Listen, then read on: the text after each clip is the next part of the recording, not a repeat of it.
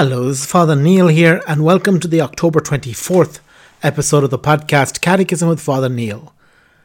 Today we'll be looking at numbers 2419 through 2425 of the Catechism. 3. The Social Doctrine of the Church. 2419. Christian revelation promotes deeper understanding of the laws of social living. The Church receives from the Gospel the full revelation of the truth about man. When she fulfills her mission of proclaiming the gospel, she bears witness to man in the name of Christ, to his dignity and his vocation, to the communion of persons. She teaches him the demands of justice and peace in conformity with divine wisdom. 2420. The Church makes a moral judgment about economic and social matters, when the fundamental rights of the person or the salvation of souls requires it. In the moral order, she bears a mission distinct from that of political authorities. The Church is concerned with the temporal aspects of the common good, because they are ordered to the sovereign good, our ultimate end. She strives to inspire right attitudes with respect to earthly goods and in socio-economic relationships. 2421. The social doctrine of the Church developed in the 19th century when the gospel encountered modern industrial society with its new structure for the production of consumer goods, its new concept of society, the state and authority, and its new forms of labour and ownership. The development of the doctrine of the Church on economic and social matters attests the permanent value of the Church's teaching, at the same time as it attests the true meaning of her tradition, always living and active. 2422.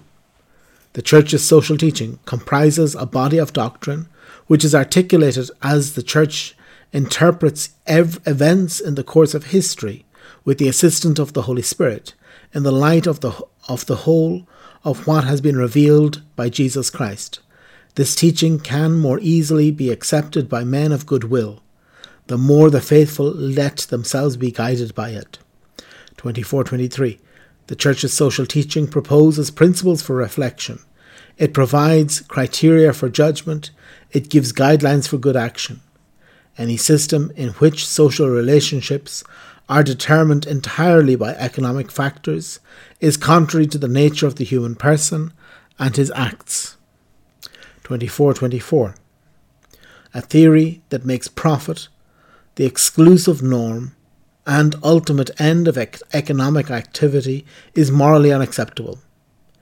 The disordered desire for money cannot but produce perverse effects. It is one of the causes of many conflicts which disturb the social order. A system that subordinates the basic right of individuals and of groups to the collective organization of production is contrary to human dignity. Every practice that reduces persons to nothing more than means of profit enslaves man, leads to idolizing money, and contributes to the spread of atheism. You cannot serve God and mammon. 2425.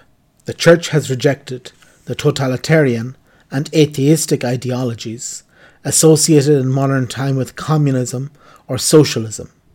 She has likewise refused to accept, in the practice of capitalism, individualism and the absolute primacy of the law of the marketplace over human labour. Regulating the economy solely by centralised planning perverts the basis of social bonds. Regulating it solely by the law of the marketplace fails social value. For there are many human needs which cannot be satisfied by the market. Reasonable regulation of the marketplace and economic initiatives in keeping with a just hierarchy of values and a view to the common good is to be commended. Okay, so we're looking at the social doctrine of the Church, and this is relatively new. It's only a couple of 100 years old, so in terms of the Church, it's a relatively new part of Christian teaching. And it's to do with the modern society, that until you had the Industrial Revolution, we were living in a different world, and the Church's teaching adapted to the new reality, which now is quite old, but the new reality of mechanization, of factories, a different type of economy. And I suppose what it's saying is, again, that it is important to protect people. That people have to be at the basis of the economy and not money. That obviously money is a big part of the economy, but that it cannot be based solely on money. It has to be based on humanity, on helping people, on allowing people to do well for themselves. And it's not that a worker has to be taken advantage of and made work and made earn every possible penny that they can for their employer. But that there has to be a balance. That yes, work is good. Yes, we need to work. And I suppose also to say that the church does want to give some limits to free market economies. It does want to provide some limits also for capitalism, to say that it's not absolutely good. But on the other hand, the church more or less condemns communism or socialism taken in this economic sense. The idea that my work has nothing to do with what I earn. The idea that everybody should, that there is no private property, that the state owns everything on behalf of people, that this is not acceptable to the church. Because again, there's this concept of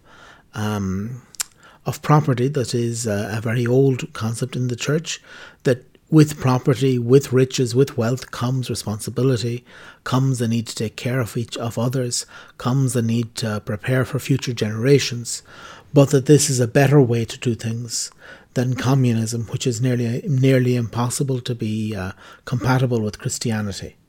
That these atheistic and totalitarian regimes are places where there's a lot of abuse of rights, are not good places for Catholic morality. They're not good places for the social doctrine, because ultimately then what is important is the state and not the individual, not the person. And the church always tries to promote a person-based, one that can help people, to help them, not simply to give them a handout, but to help them to work. Obviously, if somebody is in need, if somebody is sick, if somebody is unable to work for whatever reason, sure, the state should take care of them. But also the economy should help people to work, but on the other hand, help the people to not be judged solely on their work. That it's a factor, it's an element. It's also something that gives us dignity, but it's not the most important thing. That always the person is more important than the work, the person is more important than money, the person is more important than the business.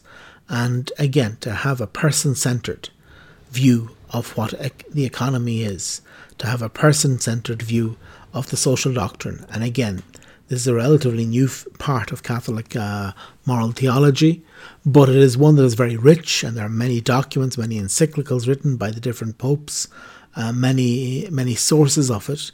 So again, it's something that the Catechism can only go over in a very basic level, but which has great depth in other documents that those who are interested can study in a fuller way this. And I suppose where you would start to study would be to start looking at the different footnotes that are here. It talks about Gaudium et Spes, Centesimus Annus of John Paul II, that these are the places where we should start to look, that there's a whole collection of encyclicals written by the different popes for well over 100 years now on these issues, and that's probably would be the best place to start to get a deeper appreciation of it.